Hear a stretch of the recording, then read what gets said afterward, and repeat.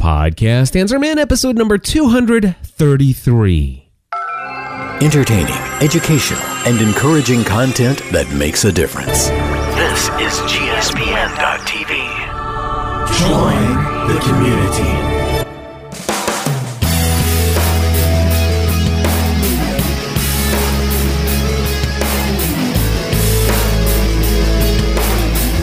Hello, everybody, and welcome back to another episode of the Podcast Answer Man. My name is Cliff Ravenscraft, and this is the podcast about podcasting, helping you take your show to the next level.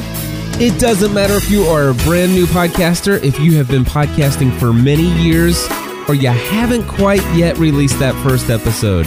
There's something we can all do to take our show to the next level. Well, my friends, welcome back to another episode, a full-blown episode here of Podcast Answer Man, and I have a lot of things to share in today's episode. Just going to give you a brief rundown since I have all my show notes already prepared before hitting the record button.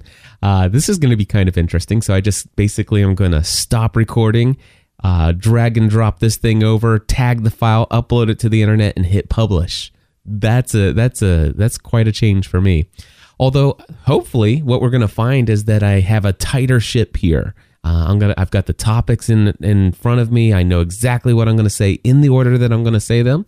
So we'll see how it turns out. Anyway, quick rundown. First off, I'm going to tell you about my PodCamp Cincinnati reactions. We had our first ever PodCamp in Cincinnati, Ohio, and I'm going to share what I thought about it, giving it some reflection compared to all the other PodCamps that I've been to.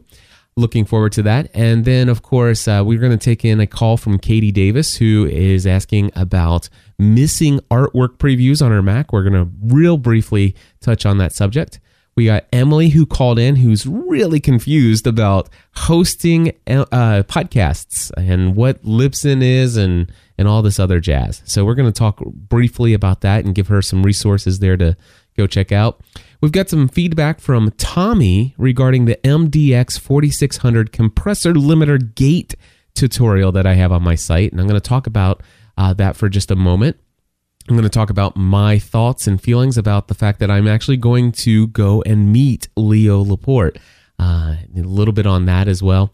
And then, of course, I will share with you that I am testing out a plugin for sharing on social networks called ShareBar. It's been around for a while. I'm going to give you my initial thoughts and what I like about it, what I don't like about it. I am going to tell you about how you can save 20% off of BlogWorld if you haven't signed up already. I'm also going to tell you all about my session at BlogWorld LA. And I will remind you that you can meet up with us if you want to in the community over in LA. We're going to have a meetup. So all of that, and who knows what else we might throw in here. I'm just feeling great today, which is actually good. I just now realized I am feeling pretty good. Last Friday, I was at the PodCamp pre-party for PodCamp Cincinnati, and they had some cigarette smoke in there, and I'm allergic to cigarette smoke, and I came away with pretty bad sinus infection over the weekend as a result of it. And it kind of knocked me out. But I went to the doctor on Monday and got one of those steroid shots. I guess they called it a depot shot or something like that. Anyway, it's been helping me slowly but surely get back into the swing of things. And that's why I'm recording this episode on Friday. Of course, I am going to get this thing out on the deadline of getting my show out on Friday. That's my goal every week. It is before I end the business day. Every week, I want a Podcast Answer Man episode released on a Friday. That's my goal anyway. So, yeah, PodCamp Cincinnati. Now, for those of you who are relatively new to Podcast Answer Man, PodCamps are these events. They're kind of like these unconferences. It was started by Chris Brogan and Christopher S. Penn in Boston several years ago, maybe about 5 or 6 years ago now. And I attended PodCamp Boston 2 was my first PodCamp that I ever experienced. And I would say up until recently, that had always been the single best PodCamp experience that I'd ever had. Although I want to tell you, I've attended a lot of PodCamps since then, And I will say that PodCamp Cincinnati was probably the best actual PodCamp event itself that I've ever been to. Now, I do want to say this, that that the pre-party was not as fantastic as maybe some of the other PodCamp pre-parties that I've been to, especially the PodCamp pre-party to PodCamp Boston 2. That was pretty amazing. But again, that's just it. There were two things for that one. I would say number one, it was in a bar where there's a lot of cigarette smoke, which for me personally, obviously made me very ill. I did not sleep at all Friday night, but that's not the organizer's fault. I mean, whatever. And by the way, I just want to say Daniel Lewis did an amazing job of putting together PodCamp Cincinnati. But it's just that the location there were two things. The cigarette smoke was not great, and the fact that the seating, it was in a place where people were encouraged to sit. It's not one of those places where you could stand up and go and mingle with other people. It was, if you kind of stood up and you went and mingled, you're mingling with people who are sitting down and lounging, and it wasn't as conducive to kind of networking, getting to know other people and stuff like that. So the pre-party wasn't amazing, but it did. It was okay. But if we look at the event itself, I want to say PodCamp Cincinnati, the event, the location, by far the best, most conducive to what PodCamp is all about. This was the best, and it was held at Northern Kentucky University, and it was the College of Informatics, I believe, is the college that's behind the building that they had. And they have this, I guess the building is called the College of Informatics, or it's called it was called something Hall. Was it Griffin Hall? That's what it's called, I think. Griffin Hall. Anyway, it's a building that is totally decked out to the hilt with technology. They have this auditorium there that had this massive, big, gigantic wall of high definition screens that just would blow your mind if you saw it. And one of the most fun things is at the end of the day, or near the end of the day, they had tweet chat. We had loaded up tweet chat on the wall, and we were watching people use the hashtag PodCincy, and it was just amazing to see this gigantic wall filled with these tweets, and it was almost like high school, elementary school, middle school humor kind of thing. But it was fun nonetheless. But that's not just it. The other thing about this is that, excuse me, the actual classrooms were all perfect for what they had going on. I will say that I really enjoyed the number of sessions that happened concurrently. Now, I did go to Financial Blogger Conference in Chicago, and I did love the fact that there were never more than 2 sessions concurrently at the same time. That I really was impressed with. At Financial Blogger Conference, I love the idea that throughout the entire weekend, you only had one of 2 options for any given time slot. Now, with this one, with PodCamp Cincinnati, like most other PodCamps, that's usually not feasible.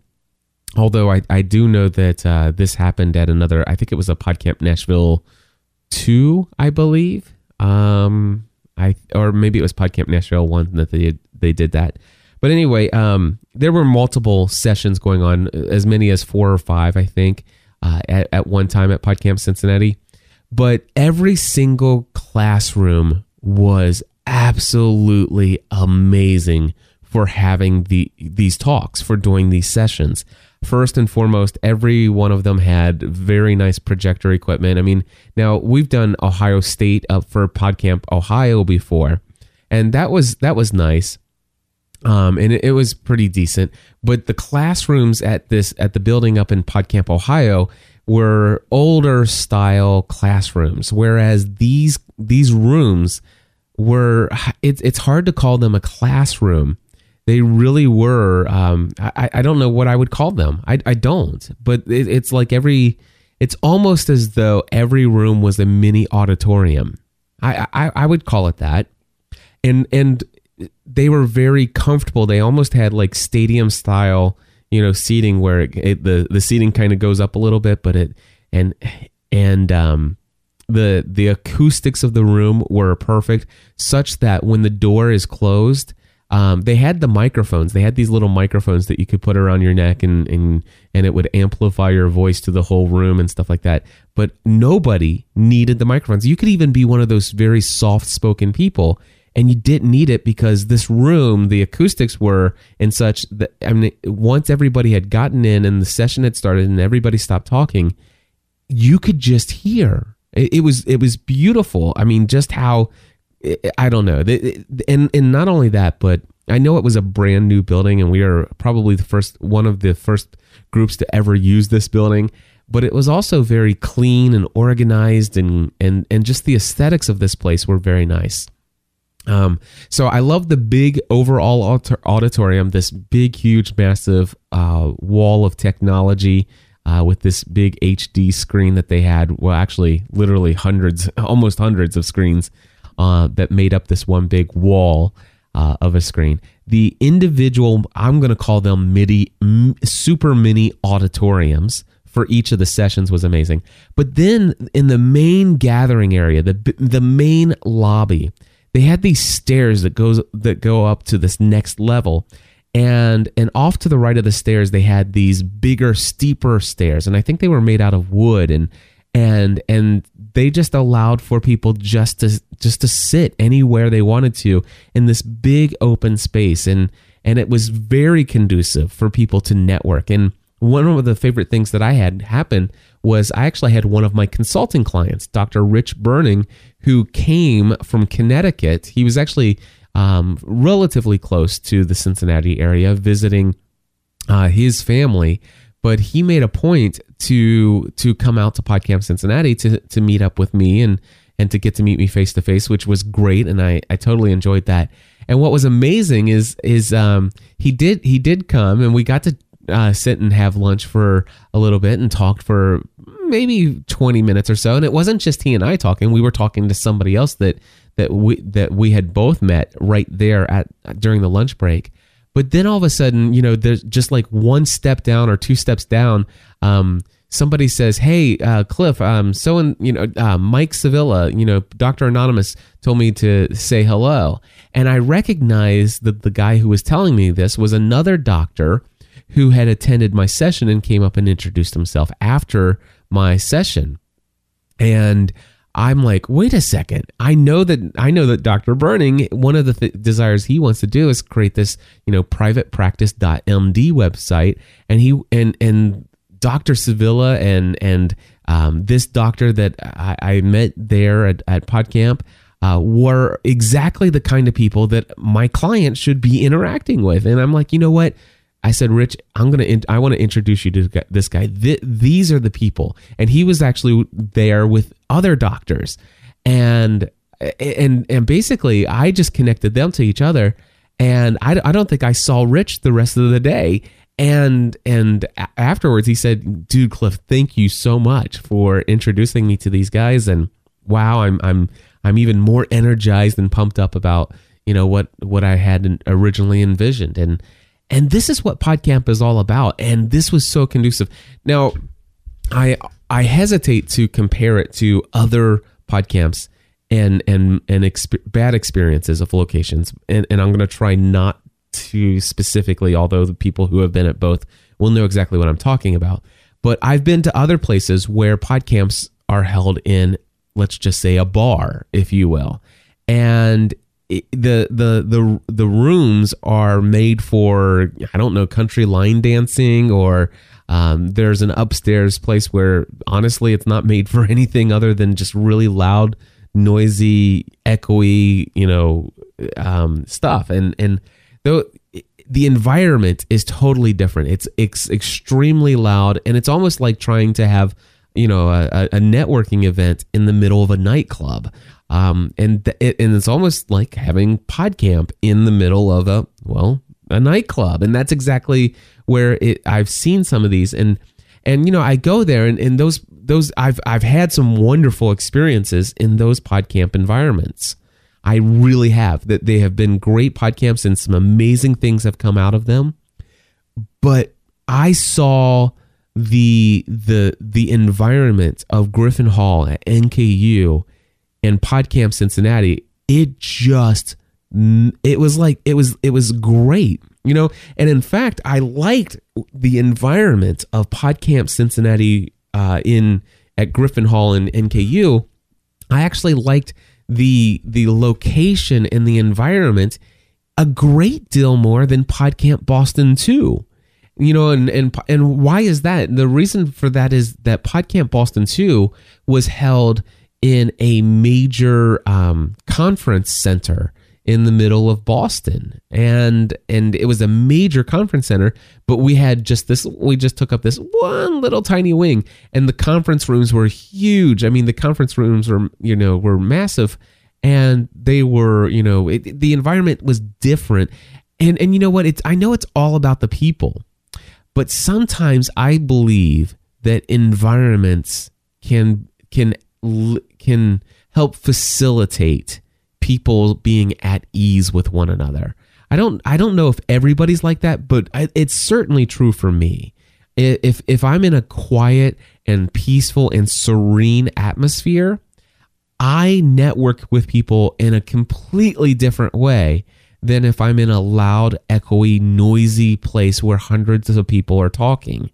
It's different. And if I'm in a very serene atmosphere, like just casually lounging back on these big oversized wooden steps that were off to the side of the main stairway going upstairs in this main hall, where people were just like, it was almost as though like you're at a Jimmy Buffett concert in the lawn section, and you just talk to anybody that's there, and it was just very laid back, only it was quiet and it wasn't overdone, and it was just conducive for really good networking. And I saw a lot of amazing networking happening there. And so, lunch went extremely well. That was held there at PodCamp Cincinnati. The organization of it all, I just really felt, I personally did not get directly involved in the planning and the organization of PodCamp Cincinnati this year. I just was so busy with a bunch of other things. But man, Daniel Lewis and the entire organizational team over there, if there were any hiccups at all, they weren't noticeable to somebody like myself or any of the other people that I've talked to. It went extremely well. Folks, I have a strong feeling that they'll probably do PodCamp Cincinnati again next year, and that it's very likely that it will be at Griffin Hall again next year.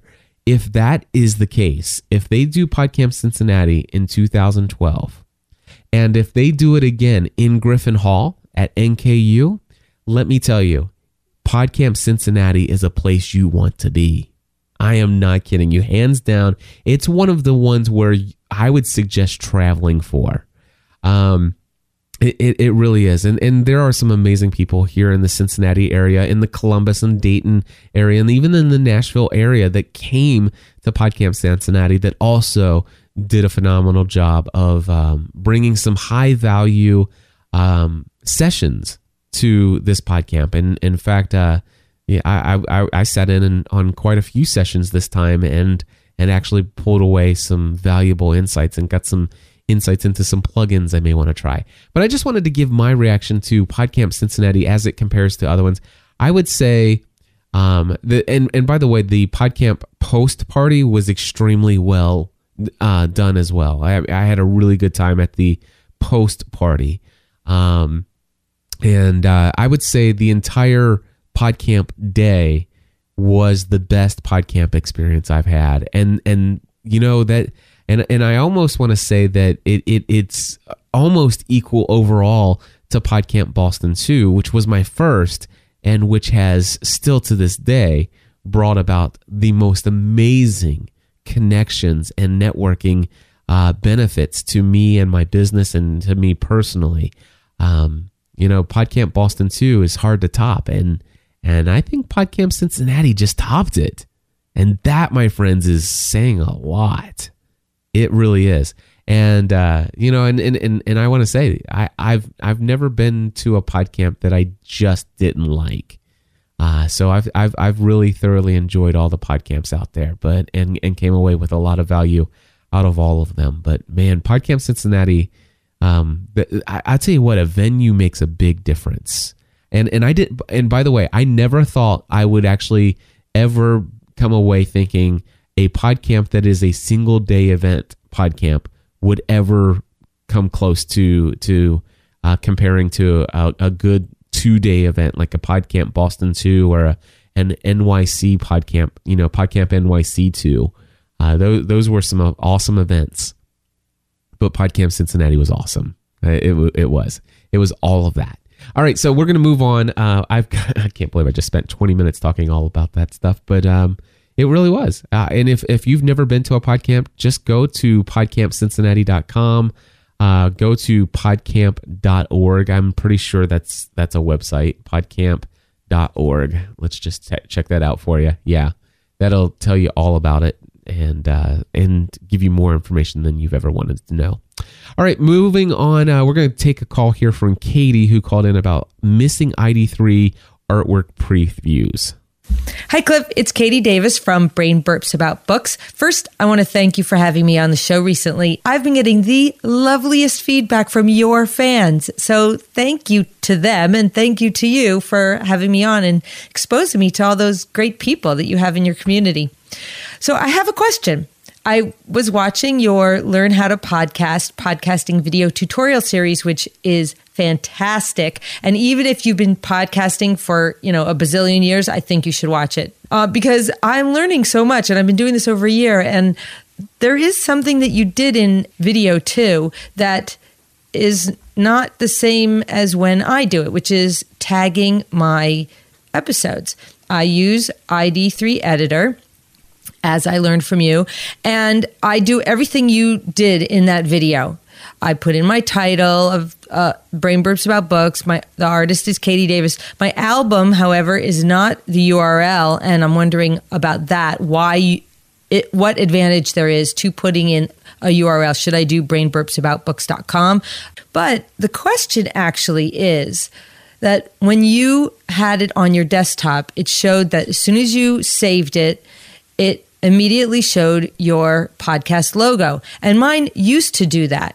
It used to do it up to about, 10 weeks ago. After they updated iTunes, my logo no longer showed up as the icon. It remained as the default ugly little musical note, black and gray icon. So I'm wondering, are you doing something different? Am I doing something wrong?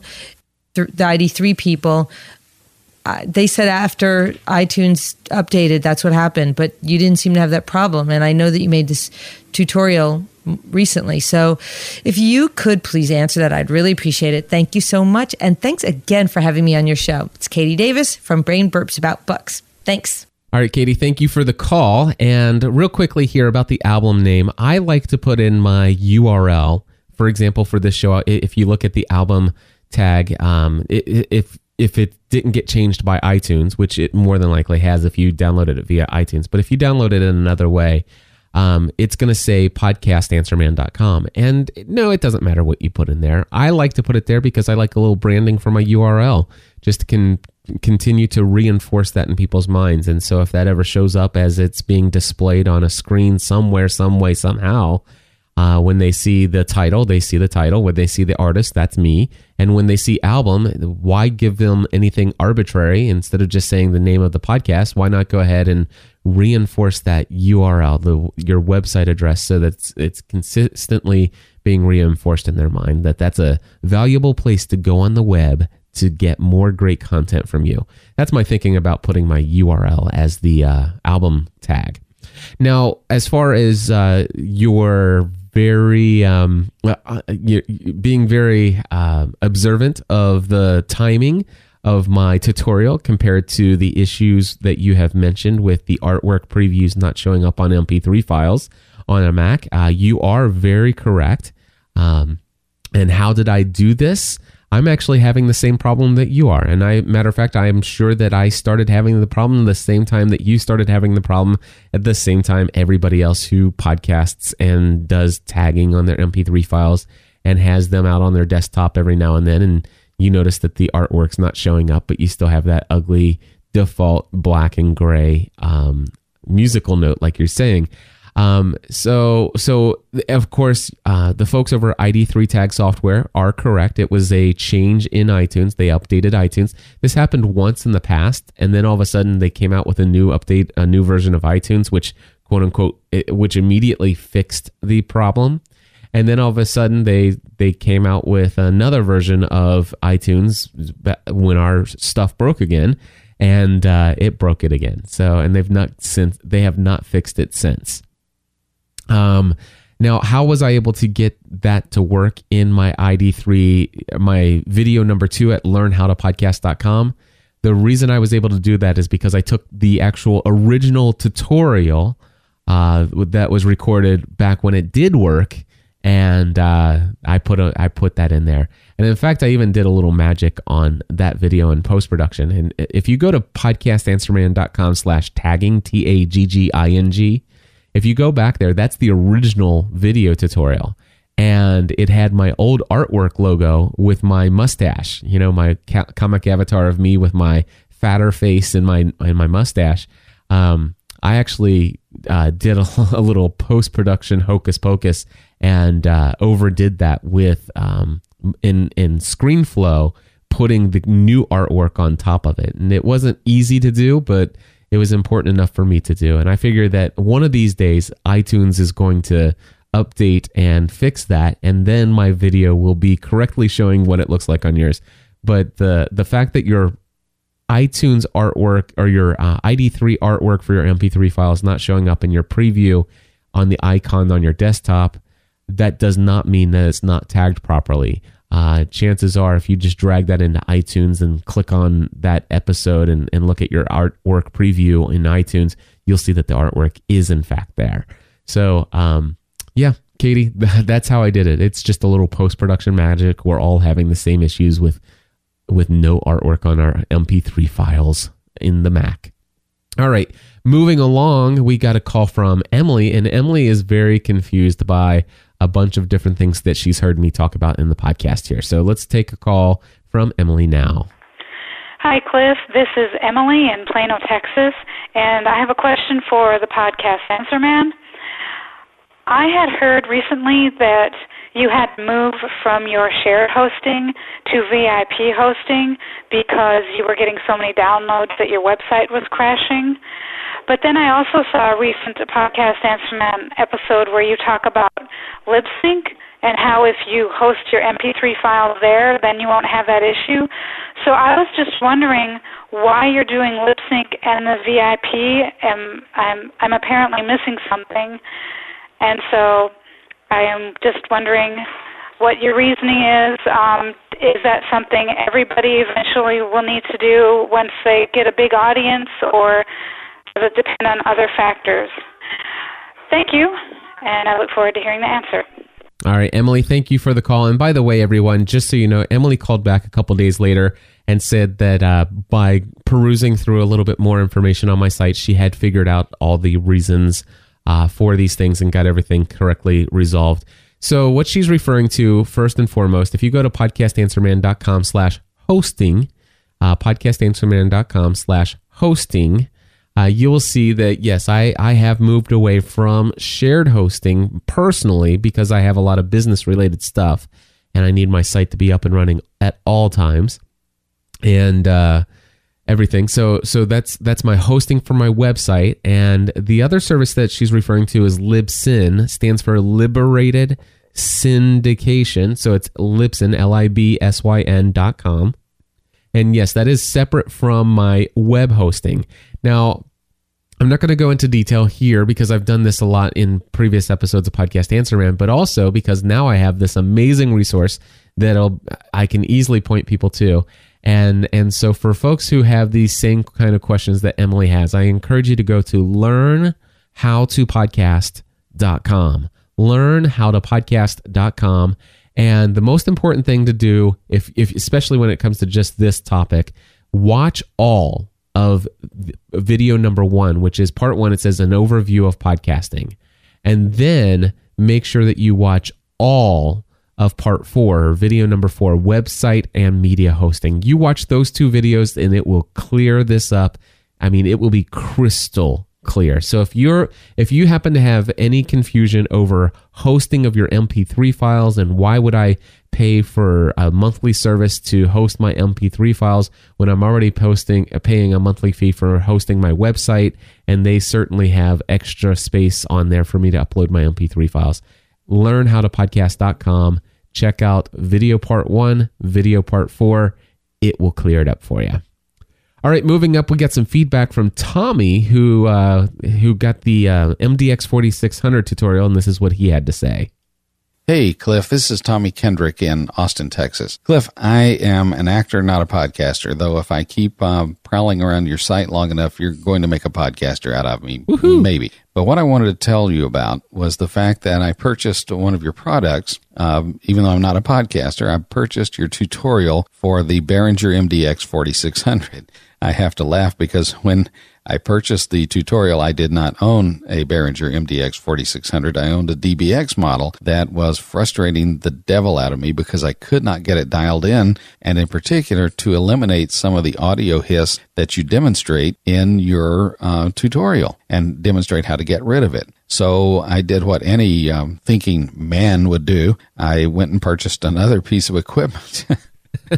Fortunately, the Behringer MDX 4600 is not expensive, but I'm here to tell you it does work. I came home, plugged that baby in, set the dials the way you did on the tutorial, and the difference was night and day. And that's after literally months of frustration working with the DBX, looking at YouTube videos, Google searching, going to forums for voiceover and talking to people and seeing what their settings were, and none of it worked. And I'm sure that's on me, not on the equipment or on anybody else's advice. And so that's why I needed a good tutorial and some simple solution, and that's what I got. Thank you, Cliff. Wow, Tommy, thank you so much. And I want to tell people that this was not a paid-for endorsement or anything like that. He just sent that in as audio feedback. And as I start adding some specialized pages for my products on my site, that's certainly going to be a tutorial that makes it to the site.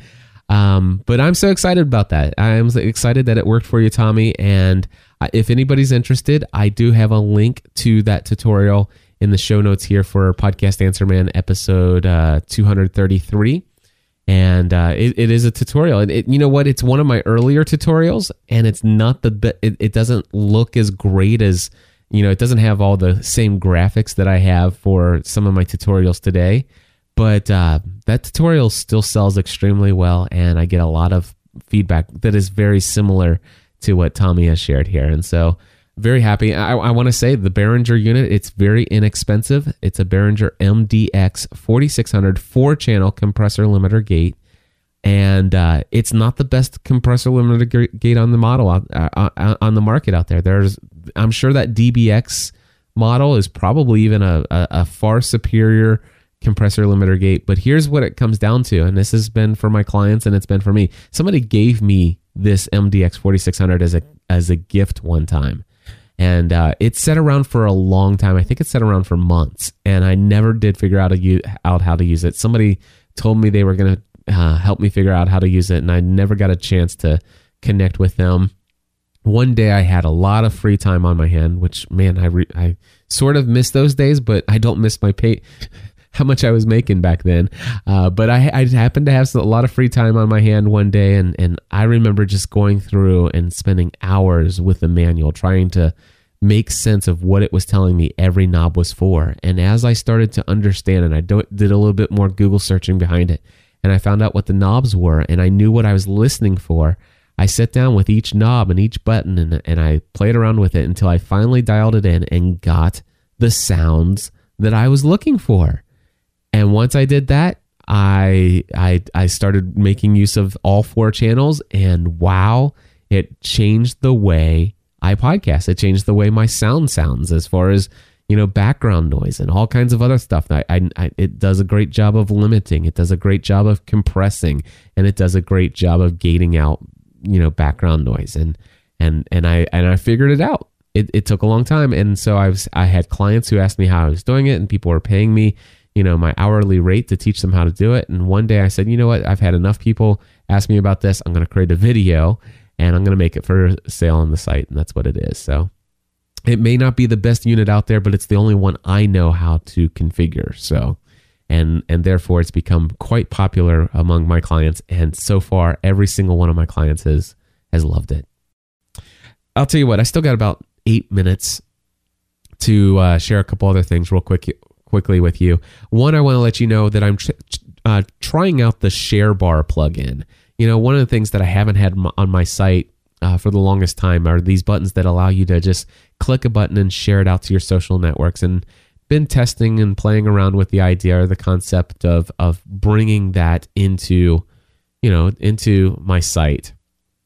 And ShareBar is a plugin that looks very interesting. I like the fact that it stays on the left-hand side of your screen by default. But if your site, if you have it to where your border is not thick enough for it to look nicely there, it will move itself inline into your content right below your title.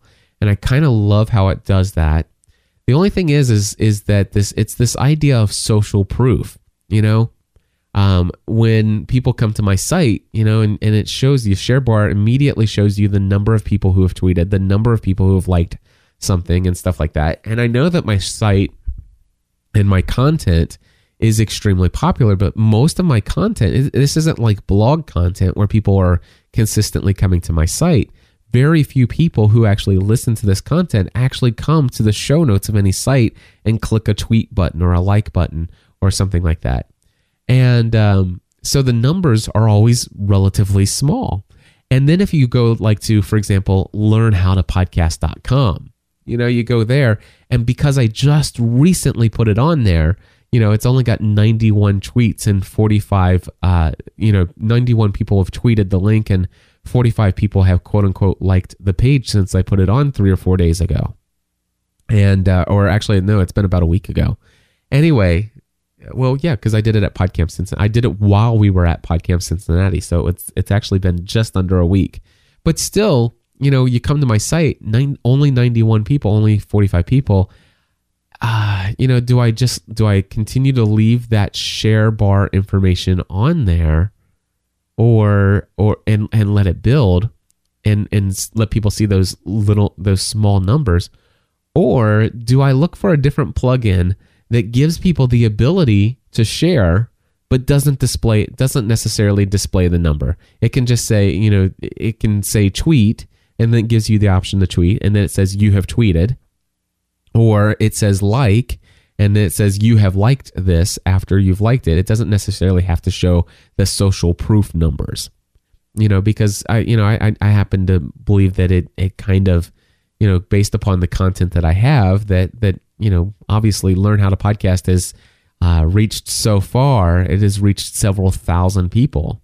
And if I would have had this on there, I probably would have maybe 2,000 or 3,000 tweets, or 2,000 or 3,000 likes on Facebook.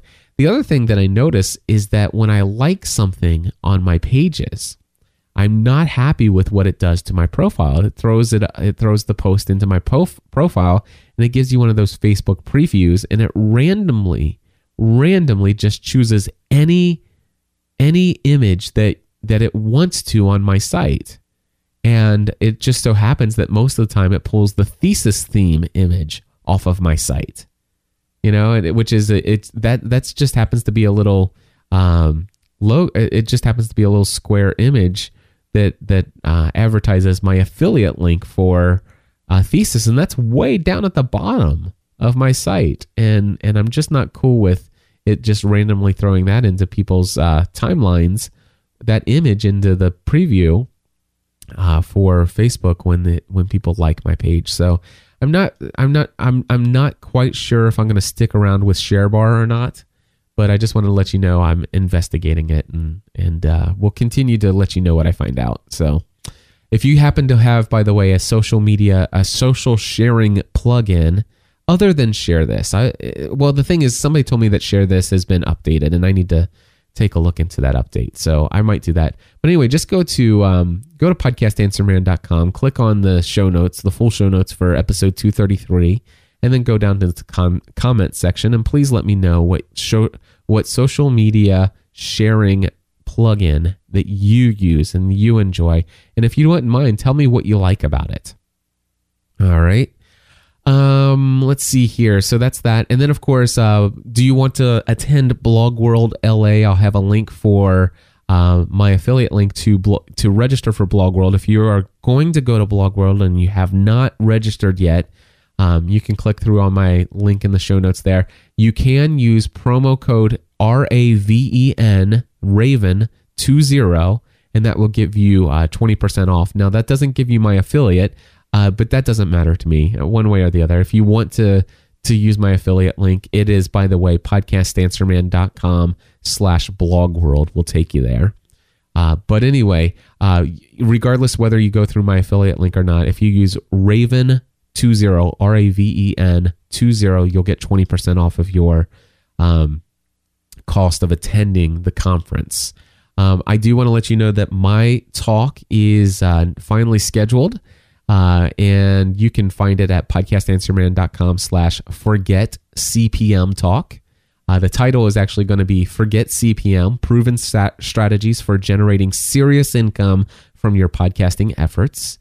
And the description says, as a full-time podcast producer and podcast consultant/coach, Cliff Ravenscraft left his career in insurance of 11 years to pursue his passion of podcasting in January of 2008.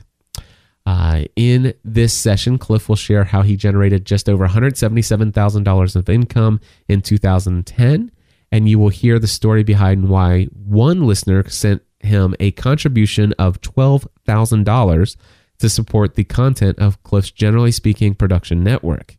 This session will also feature stories of many of Cliff's consulting coaching clients who have achieved similar success from their podcasting efforts over the past several years, all of which were achieved without the use of CPM advertising.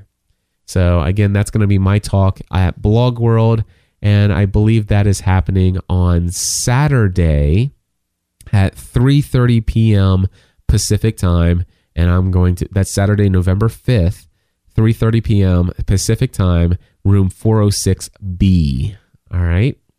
So that is that. I'm going to go ahead and hit my music now. So let's see here. We'll start that.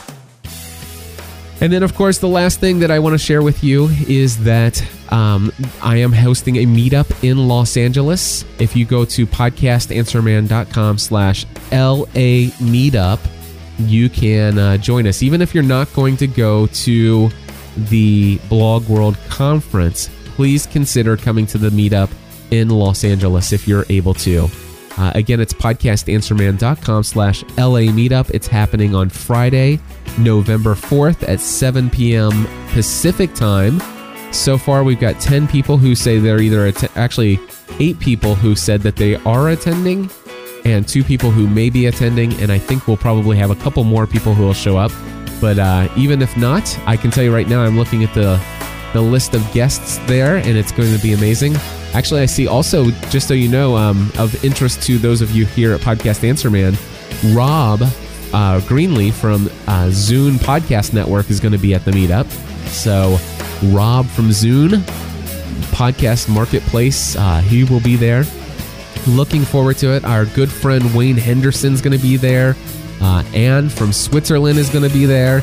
Wayne Henderson, I think I already said. Jamie Ditterline, Adam Spiegelman, Tony DiLorenzo, my good friend over there at Fit Marriage, Gordon Firemark, the entertainment law podcaster, Cheryl Cordonley, and hoping that Shannon Kay and Randy Crane will be able to make it as well. So, my friends, I hope to see you there if you're able to make it. If not, I will be back again next week with more content, likely from PodCamp, or not PodCamp, but BlogWorld. Well, they actually are having PodCamp LA built into BlogWorld. I'm going to get more details on how all that's happening.